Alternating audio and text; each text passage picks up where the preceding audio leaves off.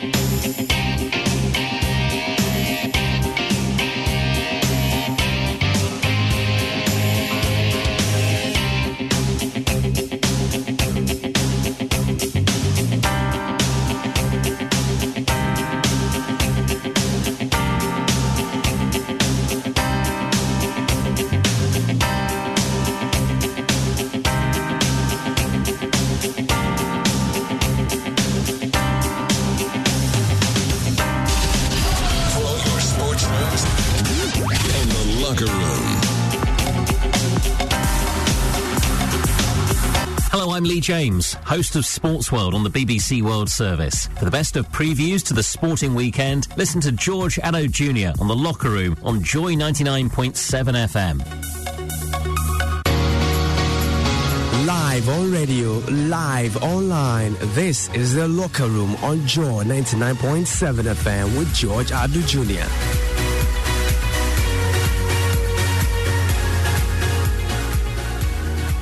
Spain's main football feature, the mad of derbies, and the game with huge prospect of turning the La Liga title race on its head is the heartbeat of the approaching sporting weekend. Of the pitch, looks to drive on and hits one left-footed. Oh, that's brilliant! It's typical Lionel Messi, and the captain's got Barcelona going again here. And Busquets has a chance to play one to the box for Messi. Now, was there a foul there on Griezmann? It's a penalty. Griezmann brought down just inside the area, and now you start to wonder, don't you? Messi has already scored one sensational goal. Can he convert from the spot? Oh, he can't! Saved by Navas. It came off the goalkeeper. Now, Vinicius Junior looks to break through and gets the opening goal. Well, what a run that was from left to centre. In behind the Liverpool defence, got into a central position and drilled it beyond Alisson. And it's going to be a second, and it's a big error at the back from Liverpool that's punished to the fullest of effect. And inside the final 10 minutes of this first half, Real Madrid have doubled their lead. A tap-in for Asensio. Real Madrid 2, Liverpool 0. It's fallen for Salah! Modric with the pass. Vinicius with the shot! And in it goes! And Real Madrid restore their 2-goal cushion.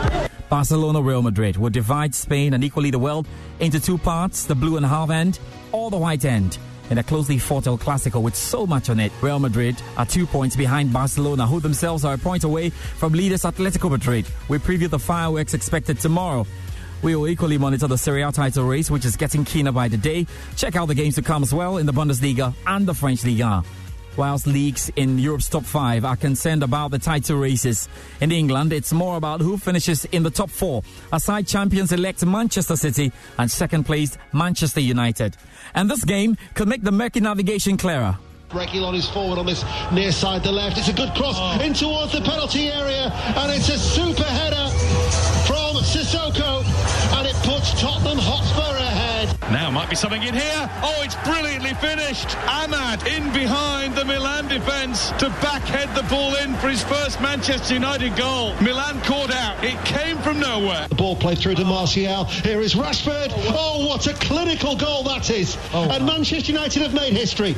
They are the first in top-flight history to score at least 3 goals in 6 consecutive away matches. The Mourinho derby will see Manchester United take on Spurs in what's easily the weekend's headliner in England. And we have a preview of games involving Chelsea, Manchester City, Arsenal and West Ham United. Also coming up. Nene with a wonderful pass. Has got it to Gata. Gata with the ball for it. Oh, beautiful pass. They have got to go. Fehani with the second goal for Etienne Dev. It feels, oh well. Deja vu. Beautiful tap in. And it's 2-1. Lifeline for Kamasi Asante. Got to get back into this game. Naby Keita to save Kamasi Asante from falling again to the North African Giants. Hands Joyce. Naby Keita, hands up, takes a few paces. Naby Keita hits the ball and is saved. Continental action and the final round of group stage games at the CAF Champions League take place this weekend. There's a big story of last year's runners-up, Zamalek, likely to fall off this early in the competition. We have a full preview ahead. If you'd like to send us a message, we'll love to read them via social media accounts. On Facebook, Joy/99.7. On WhatsApp, 0551 111997. Or you can tweet at us at Joy Sports GH. We'll be around Ghana Premier League grounds to preview match day 19 fixtures in France to properly assess the impact of pushing the French Open forward and bring you the latest from the ongoing Masters in golf. Time to talk about what the world is talking about in the world of sport. Hello from me, George Ade Jr., and welcome. And as always, good to have you on side live on Joy 99.7 FM. We've got some 52 minutes to preview what is to come in the sporting weekend. So much to come. And I must tell you that you want to send us your messages on our WhatsApp line 0551 111997. And of course, we'll see if we can get an opportunity for you to send in and call us and tell us what you think about their Clasico. Real Madrid up against Barcelona like never before. Barcelona with 65 points, one behind Atletico Madrid 66, and Real Madrid with 63 points.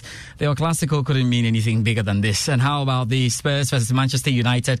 It's always great to have all of you on side, and we'll see how it all goes. But of course, this evening we'll start from boxing.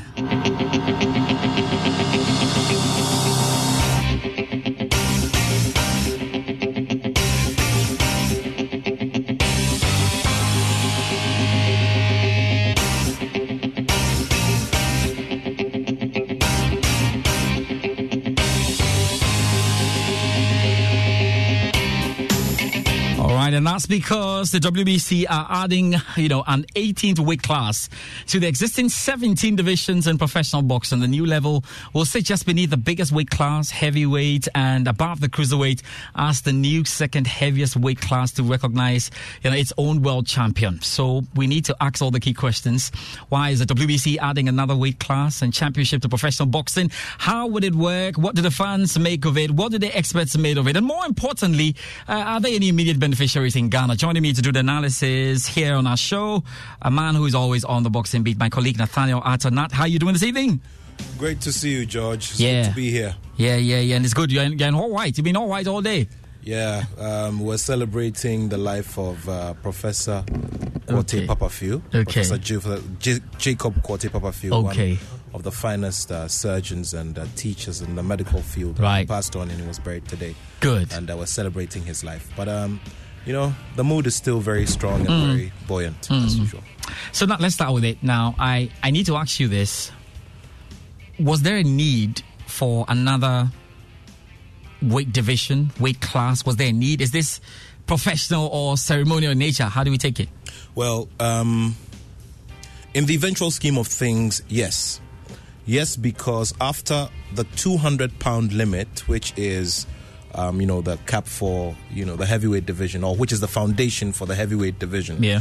You need to weigh 200 pounds or more. Okay?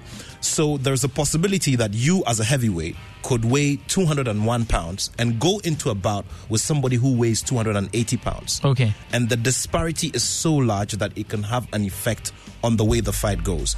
We all know that, when it comes to contact sports, variations in weight always matter, and we have loads and loads of those stories to tell. Let's quickly throw back to when Joshua Clottey fought against Zabdiel Judah for the IBF welterweight title fight. He had lost a lot of weight, and it was because he wanted to be trimming and follow the weight classification for the bout.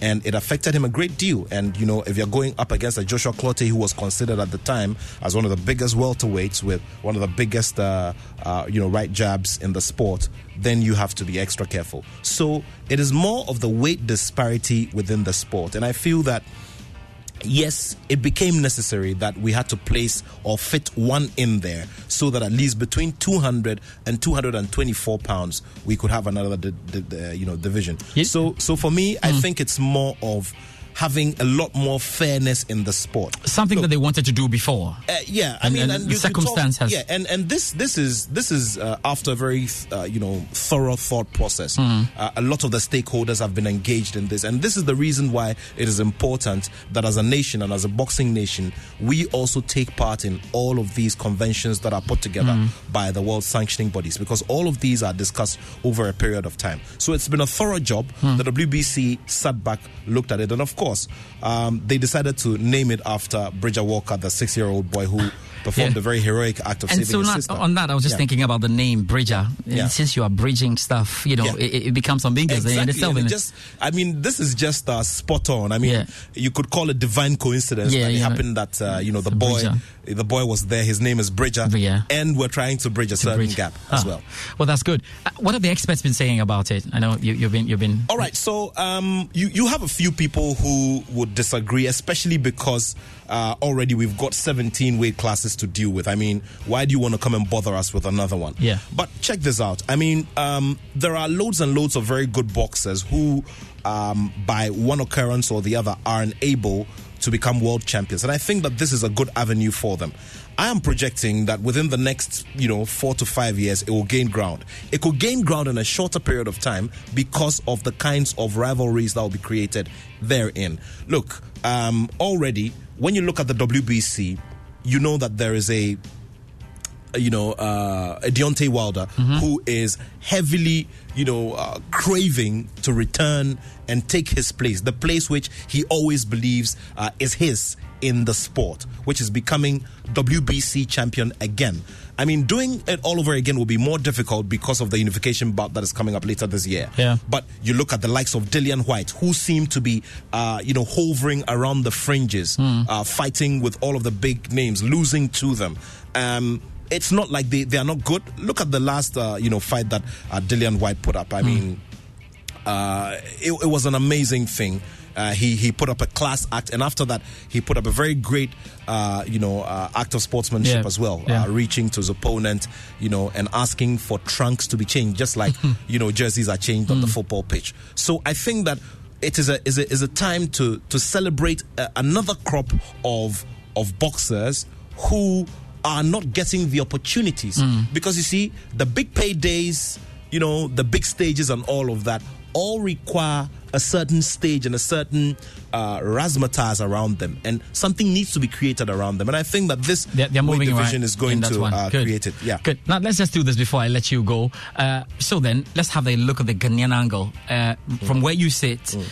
Who are the immediate beneficiaries? Okay, before we go to the Ghanaian angle, the latest coming in is that the WBC has ordered the first world title fight in the Bridger weight division. Oh, wow. And this is going to be between Oscar Rivas, who is the number 1 contender, and he's going to go up against the number 3 contender.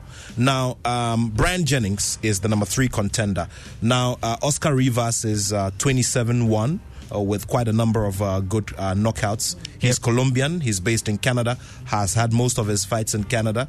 You look at Brian Jennings, and Brian Jennings is the only American in the top 5 ratings of the Bridger weight division.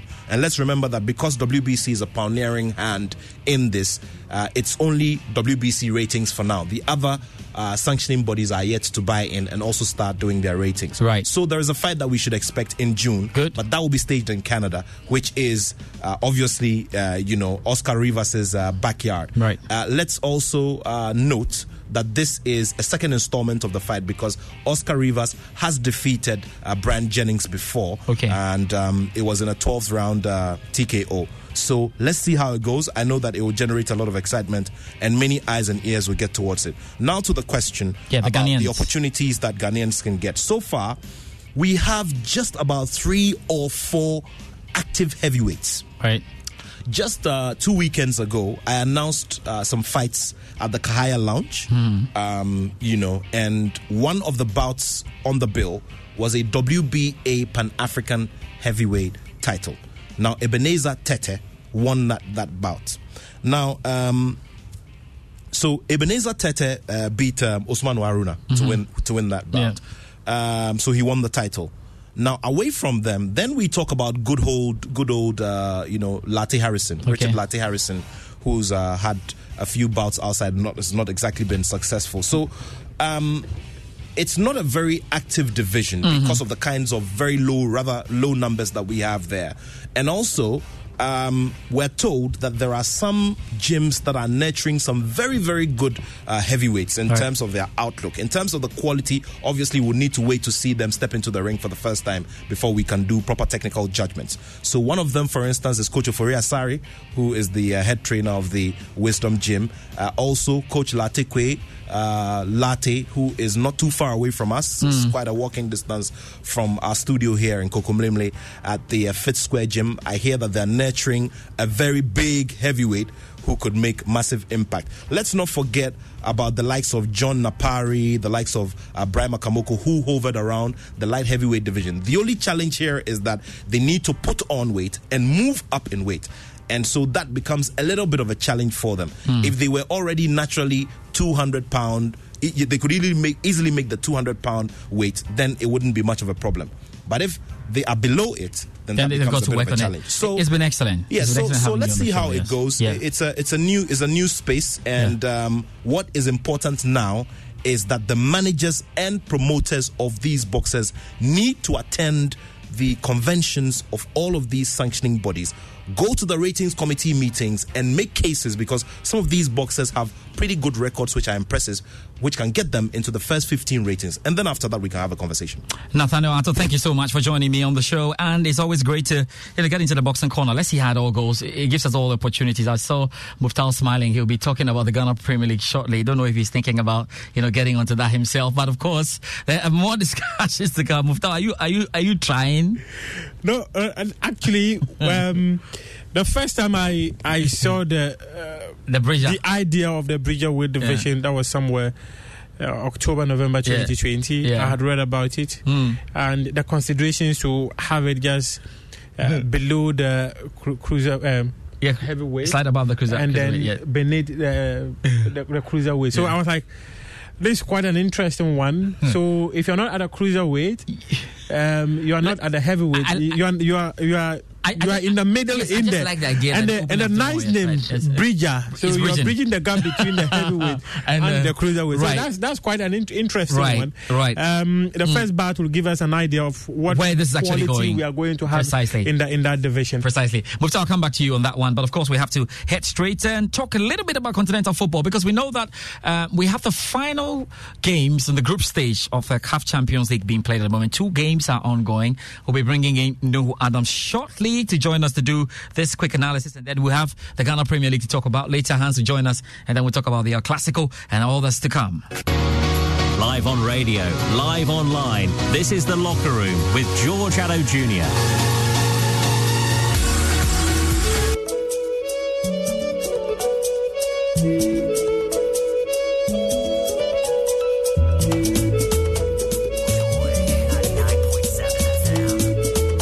So yeah, Nuhu Adams joining me on the line. Nuhu Adams, how are you doing this evening? How are you doing, Nuhu? I'm doing very fine, George. Good. No, I'm sure you are stuck right in there. I know Simba and Aki and the likes are playing. We'll get into all of that. We've just been talking about the CAF Champions League and the final round of group games, which is very, very important. I want us to quickly touch on, the serious places where everybody's concerned. We know that Zamalek, who were last season's runners-up, are on the brink. They are likely to be knocked out this early in the competition. We know that the rehired Zamalek coach, Patrice Carteron, is hoping to mastermind something. Now, let's talk about Zamalek. Why do they find themselves here? And do you think they can survive? Well, George, Zamalek find themselves in a very tight situation. Looking at their points compared to that of MC Oja and Esperance had already qualified. So they will have to beat Tenguet FC tomorrow before they can make it. But then their result will depend on the outcome of the Esperance MC Oja game. Because MC Oja needs only a point just to make sure they advance to the next round of the CAF Champions League. So it's going to be very, very tight for Zamalek. Yes, even though they will have to win, but they will still have to wait for the results of that game that will go on at the Stade Ahmed Regard Stadium in Tunis. So we'll see how things are going. But Zamalek didn't start the competition well. Looking at the kind of results they got, it was quite disappointing. losing home and away to Esperance Costume de Tunis, failing to beat Tenguet FC in Senegal. That's why they find themselves in this situation. But I think the reappointment of Patrice Catron changed things, and they were able to get that 2-0 win against MC Alger. But tomorrow, whatever they do in that game against Tenguet FC, it will all depend on what Esperance will do to MC Alger, because MC Alger will have to lose that game before Zamalek can sail through. Right. We know that Group A is settled. I think it's settled. Simba of Tanzania, your surprise winners, and defending champions Agli, of course, guaranteed second place. So that's sorted out. So in Group D, like you were saying, so what is your prediction for Group D then? Which two do you think are likely to go through Group D? I think Esperance Zamalek will go through, because Esperance will do everything possible to make sure they beat MC Alger for pride and prestige. Yeah, I get that. Go through. Okay, so let's talk about Group B. Yeah, we know that Bulisdad, they are runaway leaders already. They are playing against the runaway leaders, Mamelodi Sundowns of South Africa and Pretoria. And we know that Hilal are actually visiting Lubumbashi to confront TP Mazembe for that particular tie there. What do you expect to happen in Group B, and which two finally go through for you? Yes, Group B has been concluded, and it is Mamelodi Sundowns, CR Belouizdad going through.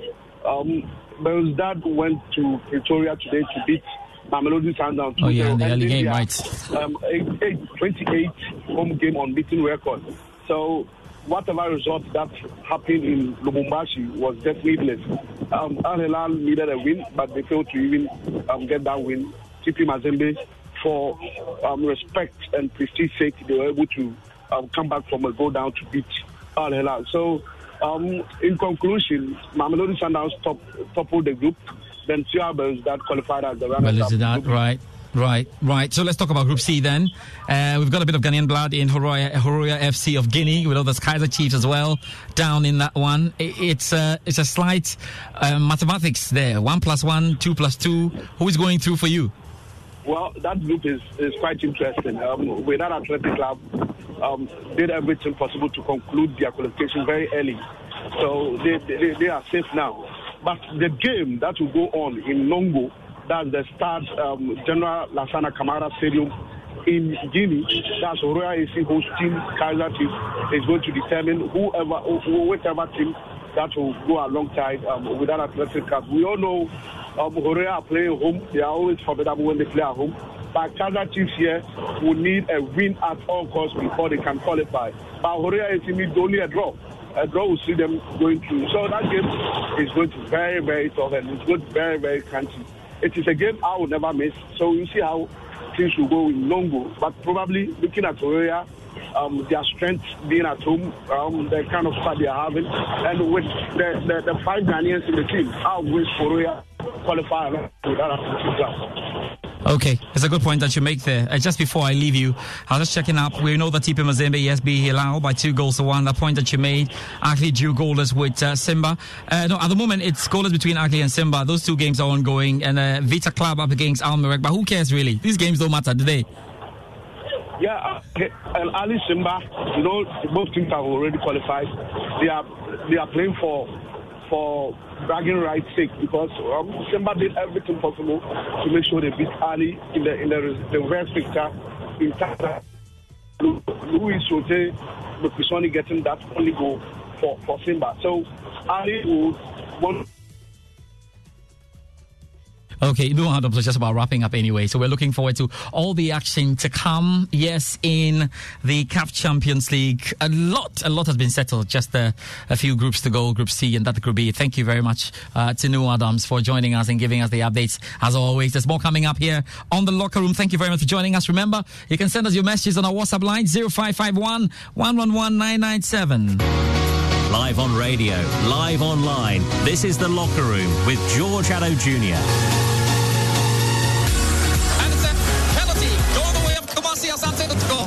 An opportunity, Kwampoku with a chance to draw first blood, with a chance to score a goal. Kwampoku turns around, hits the ball, and it's been saved by Richard Nata of Akwa Simone. Oh my word, this is the kind of drama we're looking for, and how well this has started. Allow the ball ball to roll. They gave it to Fatal Mohammed. It's back to Michel Sapon. Outside the penalty box of Kumasi Asante. Beautiful dribble. He still stays outside it. Hit the pass. Back again to Fatal Mohammed. Long ball into the penalty box. Lovely touch. Man comes down. Referee calls for a penalty. Isaac Mensah lining up for this. Will this be the telling blow for Kumasi Asante Kotoko? Razak Abalora dancing on his line. While the sunshine slightly going into the shade under the clouds. Can this be the time for the rainbow to appear? Isaac Mensah hits the ball right. Saved by Razak Abalora. And this is truly the game of games.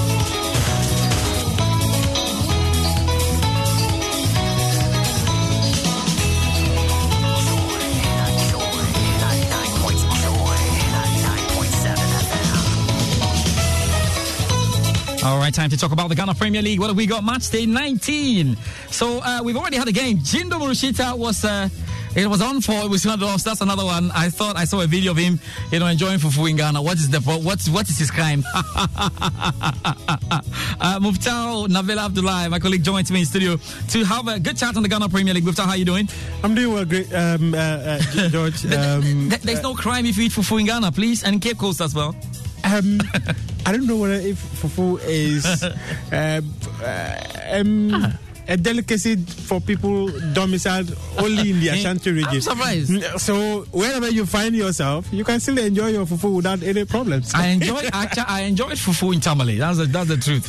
Some very good fufu in Tamale. So fufu has gone, truly global. It has become a big delicacy across the country. So wherever you find yourself, you can still enjoy your fufu. Muftau, you know what? It's match day 19. We'll tell you about the results. The game that was played today. Look, we got some top liners. Like Hasselburg versus Ashanti Gold, an interesting one. And then Brickham Chelsea, Kumasi Asante Kotoko. These days when Brazilians are scoring and there's freedom at the Linkley Stadium. So, but Muftau, let's talk about the big stories that we've had this week. And I love this part because we try to go behind the curtains to find out what's happening there. Now, there's a big change at the helm of the referees appointment committee. You have to give me a background to why the shake-up has seen Christian Ziga take over now.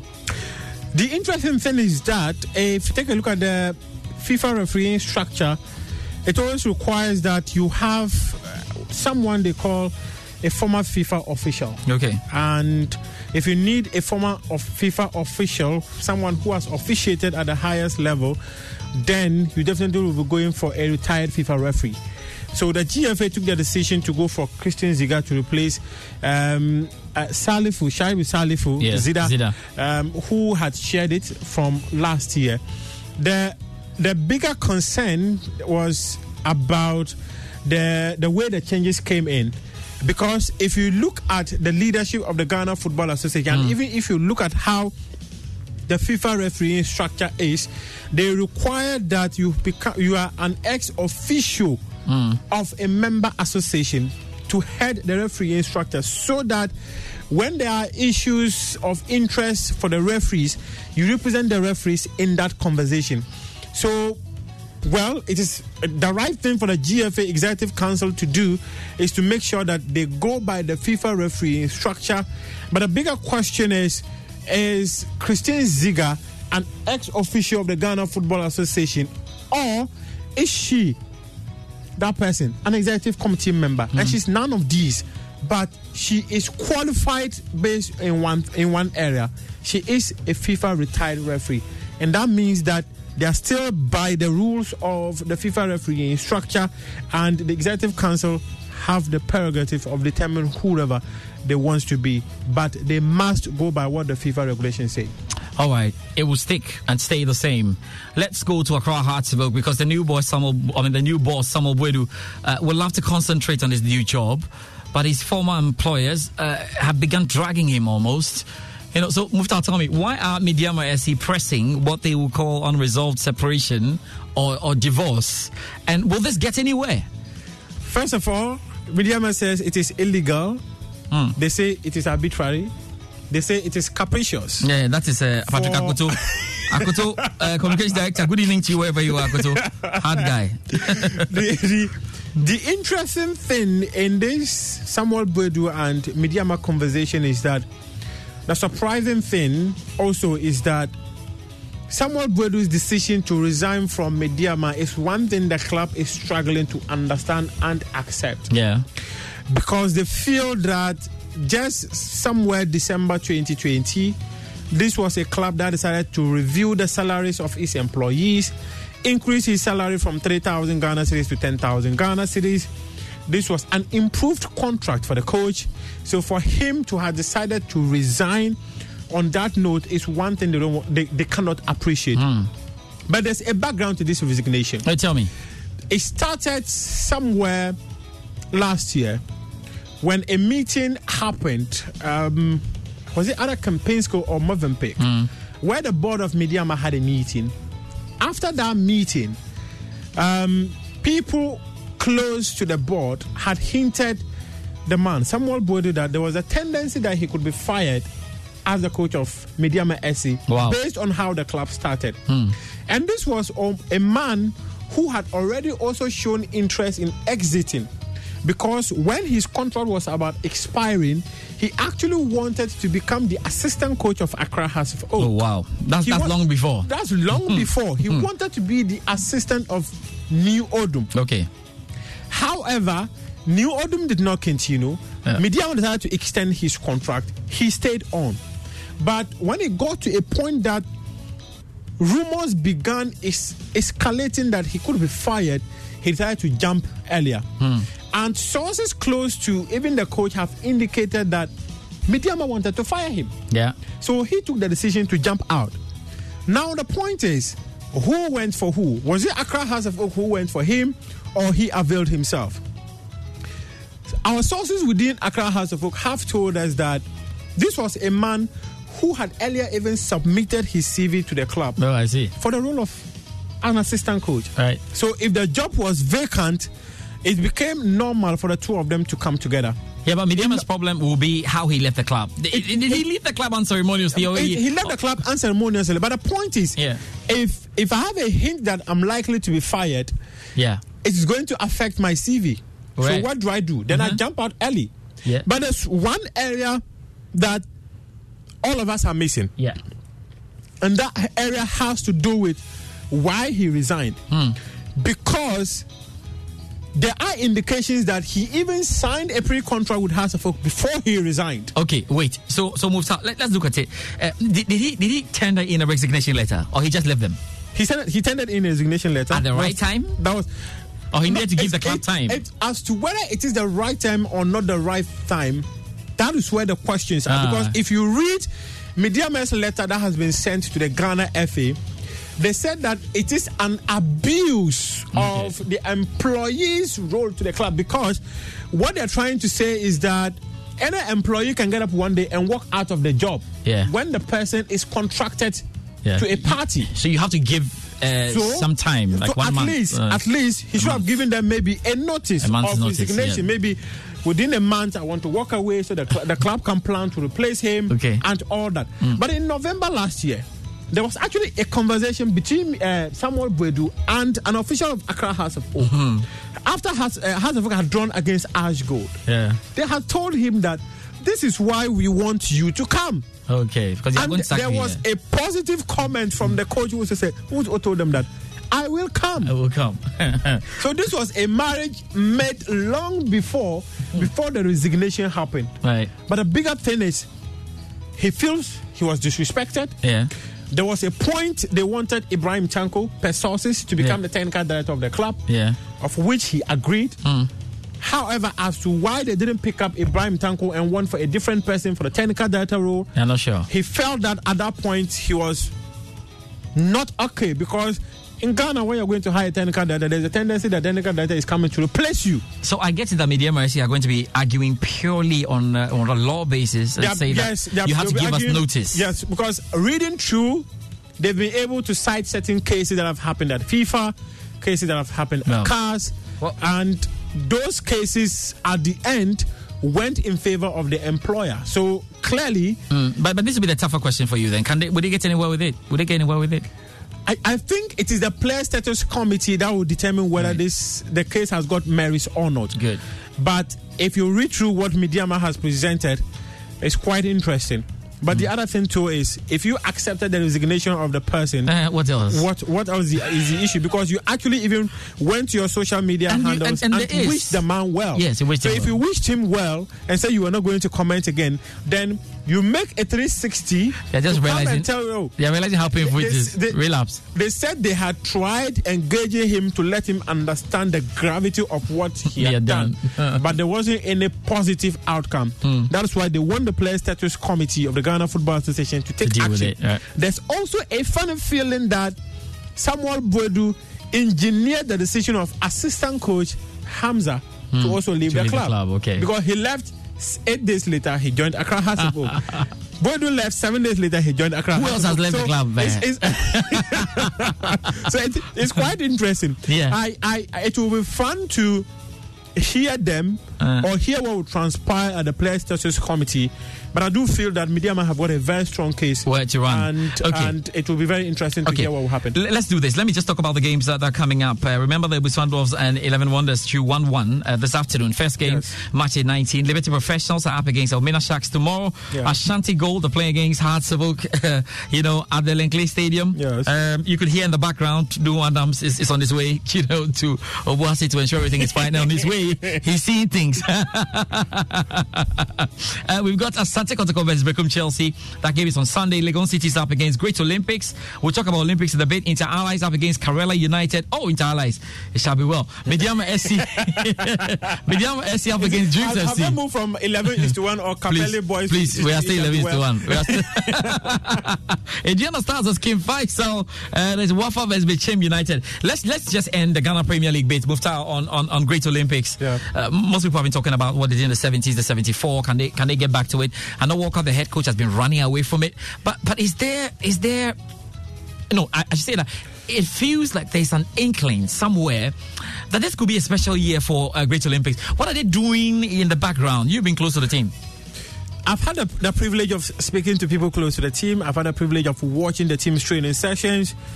And I think that there's a bigger bond than we all thought. Because gone are the years you would see or hear supporters of Great Olympics attack players, accuse players, make all sort of disparaging comments about the team. But there seemed to be some silence since Onawaka took over. He's been able to engineer some positivity surrounding the club. Few days ago, when I was at the training ground, I saw the likes of His Excellency Amakaya Matefio. I saw the likes of Oluboy Commodore. I saw the likes of Fred Papu. All these people came around to watch the team train.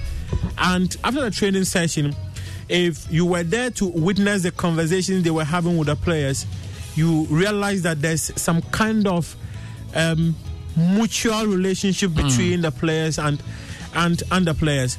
I had the privilege of speaking to some of these players, especially Glasson Awako, who told me that despite the challenges due to COVID-19, the club has ensured that Great Olympics have not missed out on their bonuses or their salaries. And that's another motivational factor for this team. Let's not forget, somewhere March last year, they put up together a new board. And that new board has been so committed to ensuring that Great Olympics become a club of success. You go to training sessions and trust me, and I don't know if this is the right time to say this, if government even goes to the training sessions, they realize that even the number of people who go to watch just Great Olympics train will be more than the number of people who have at the stadium. Wow. That's one area. So it shows that there's some positivity within the team. The people are willing to invest. They are willing to make the players happy. And when this happens and the coach is right and in charge of what should transpire within the playing body and who comes in and who goes out, then you're always going to get the results you are seeking for. That's the point that you're making, Mufta. Thank you very much. He'll be over all the games and bring us the backroom stories as they go. So much to look forward to. Let's see what's happening in that Ashanti Gold Accra Hartseville game. We'll see what happens in there. The first one in Accra ended 2-2, and it was the beginning of the conversation between the Samuel Boadu and official of Hartseville. Yes. So thank you to you, Muftau, for joining me on the show. As always, it's great stuff there. Muftau, with everything that we need to know in the Ghana Premier League, we'll be hearing from the boys as we go. The last man to hear from is Hans Mensah-Ando. He'll be joining us shortly, but you're still here on Joy 99.7 FM. We need to switch now. Live on radio, live online. This is The Locker Room with George Addo Jr. 2 past the hour 7. It's a good time now to check out what's happening in Europe. Okay, so when we come back from the Joy Sports BBC Two-Way series, we'll talk about the El Clasico, which is upcoming. Now, though, I had a great chat with the BBC's Maz Faruqi. Maz Faruqi is on. Miss, your friend Maz Faruqi is on. Let's enjoy the wonderful chat I had with her. We're back with more.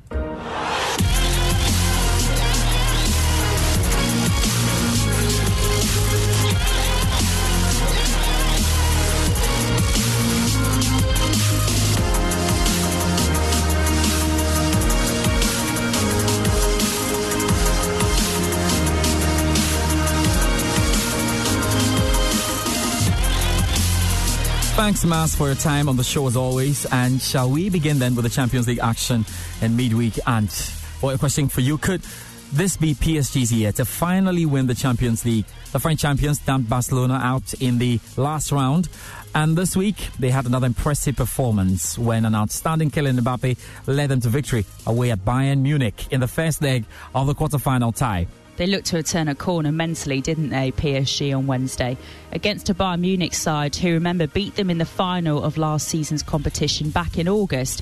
I think what was most impressive for PSG was the way they managed to find a way to win despite losing one of the most influential players just 30 minutes into the first leg. Marquinhos having to be substituted with injury after putting PSG 2-0 up.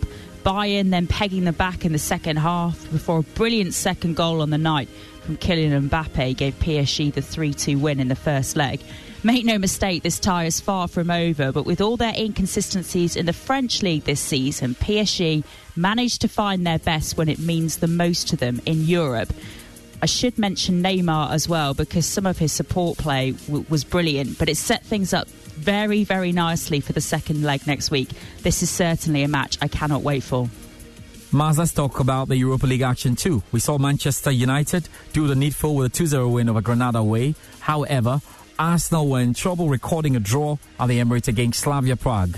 And this has had a lot of fans fuming again. Who is at fault here, Arteta or his players?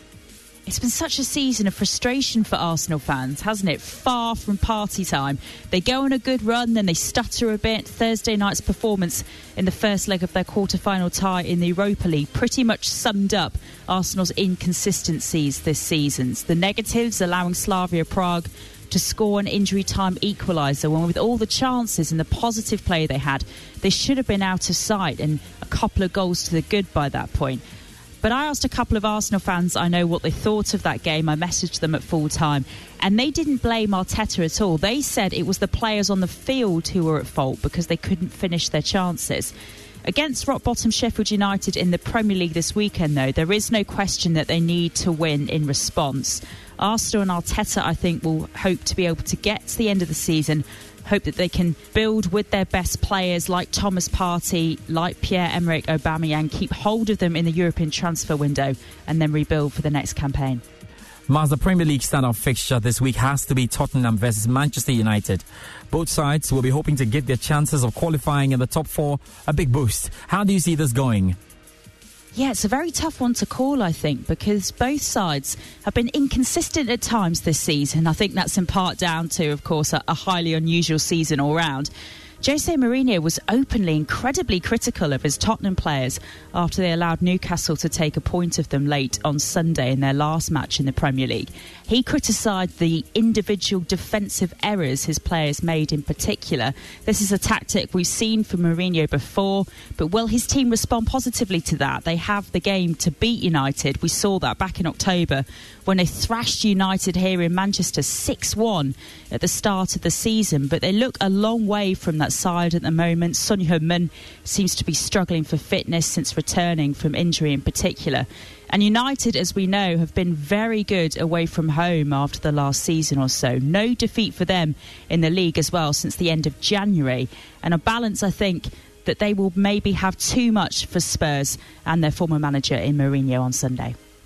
Let's talk about the crazy top 4 battle with close to 6 teams in contention for the last 2 slots, I think.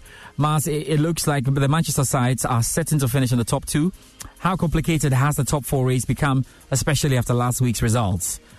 It's so incredibly tight, isn't it, up there, George? I thought that loss for Chelsea on Saturday had opened the door, for instance, for Tottenham, but they failed to capitalise properly, as we talked about. I think realistically 2 of the places are wrapped up, aren't they, by the 2 Manchester clubs, so City and United in first and second. You've now got Leicester, West Ham, Chelsea, Tottenham, Liverpool, and perhaps with an outside chance because of their game in hand, still Everton as well, all fighting for those 2 remaining European Champions League qualification spots. The match this weekend between Leicester and West Ham will be a particularly interesting one, I hope, to see how mentally those 2 teams are faring heading into the last run of the season, because we saw Leicester fade badly towards the end of last season and end up finishing outside of the top 4. And remember, this is uncharted territory really for West Ham. They've never really been in this position. Chelsea will want a strong response after that first defeat under Thomas Tuchel. I think if they can get that against Crystal Palace and pick up all 3 points, they're right back in contention to finish in the top 4. But I won't want to call it at this stage, George. It's just too tight to call it behind those 2 Manchester clubs for who the other 2 sides will be that will finish in that top 4. Maz, how keen then is the relegation battle? We have had enough twists all season. With about 7 games to go, there are countless permutations that will make it difficult to draw out the vanquished 3. What are we likely to learn this weekend?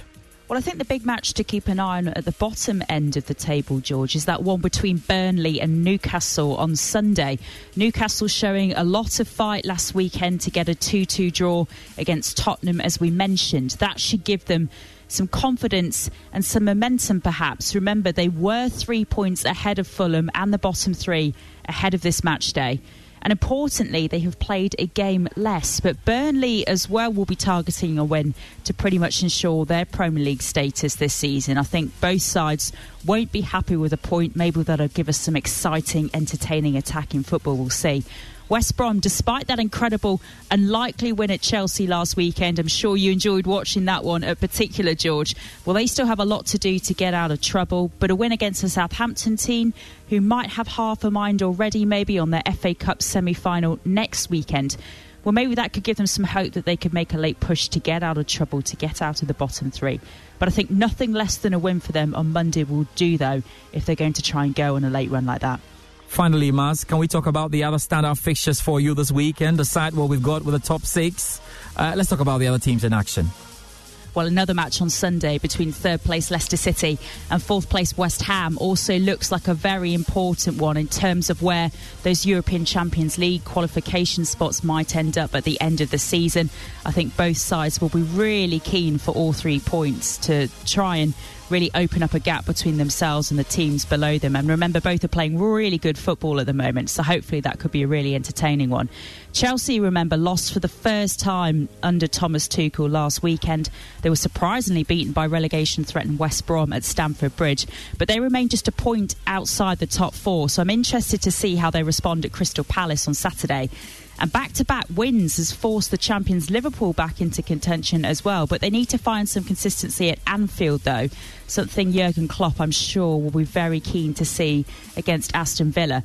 And a word on the big match to look out for in Spain on Saturday. El Clasico between Real Madrid and Barcelona could be very significant in the title race this season. They both trail Atletico Madrid at the top of the table. In January, though, Atletico were 10 points clear at the top of La Liga. But a win or a draw for Barcelona could see them move above Diego Simeone's side into top spot, which could be a significant moment in that Spanish League title race, certainly. Thank you very much, Maz, for your time on the show. And it's time to introduce Hans, but let's quickly do this. In terms of the games to look forward to, we'll be adding the Classical to that so that we get into it. Joy Sports Bulls this year, what has been putting this together?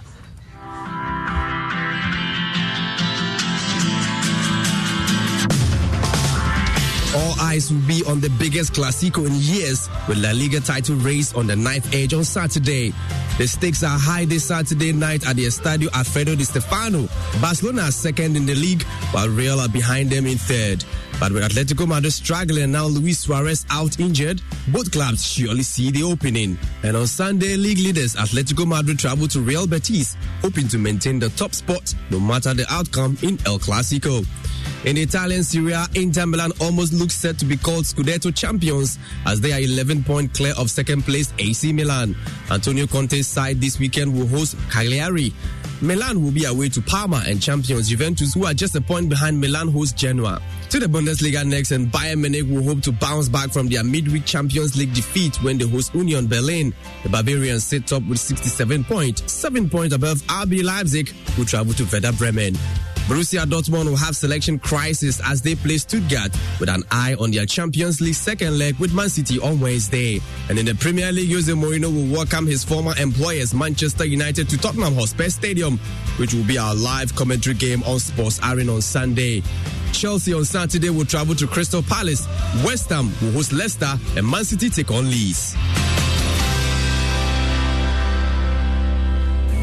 Messi takes it down on his thigh, shoots and scores. Wonderful, wonderful from Lionel Messi. Heading by Ronaldo. He is a sensation.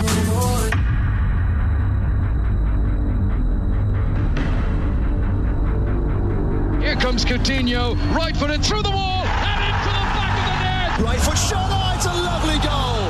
Mariano, the substitute, with the exclamation point on a terrific night for Real Madrid. Towards the D, goes for goal. Oh, it's another stunner. And it's Ousmane Dembele who doubles Barcelona's lead. Marcelo's right footed ball, an overhead kick, it's in from Bale. What a goal! What a brilliant goal from Gareth Bale. You love it when it comes around. Yes, the El Clasico. Joining me in studio, Hans Mensah. Ando, Hans, how are you doing this evening? Good, George. Yes. I'm gearing up for that big one. The big one. In the Spanish La Liga. It's the big one. Yeah. I don't know where we should start from. Perhaps look at what Real Madrid have started to do in the last few days. I mean, is it this old Zidane magic coming back, or they are putting something actually together? That's why it's going to show. I've realized about Zinedine Zidane, throughout his managerial career, is that he tends to finish quite strongly. And that is why, the moment he begins to get into the quarterfinal, semi-final of the Champions League, we begin to talk about Real Madrid becoming champions. The talk has already started that Real Madrid could actually go on and win this season's UEFA Champions League. And their form currently suggests that, they are doing something right. No defeat in the last 3 games. In fact, no defeat in the last 6 games. They've drawn 2 of those 6 matches. Yes. Barca have a better record with the same number of games because they've won all 6 games in the La Liga. But you have to look at Real Madrid's form at the moment.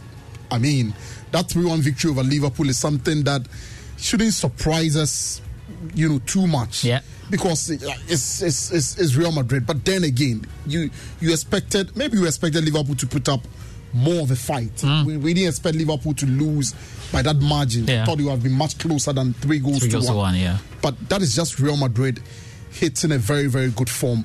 You couple that with Barca's form, like I mentioned, 6 matches in the La Liga. In the last 6 matches, there's been no defeat. And we are looking at an El Clasico that could be deciding the La Liga title at the end of the season. It's amazing. And we still stick with Real Madrid. I'm sure for the Real Madrid fans, you can hear your anthem in the background. And it's a special El Clasico going into this, with the kind of situation we have on the La Liga table. Atletico Madrid have allowed Barcelona and Real Madrid to come and stand around the window and now begin to feel like they can win it. But for these two sides, this is a special one. The 3 points means much more, Hans, right? 66 for Atletico Madrid, 65 Barca. Real Madrid further 2 points behind Barcelona. If they win, they are going a point ahead, of Barcelona. In the event that Atletico Madrid loses, they are tied on point with them.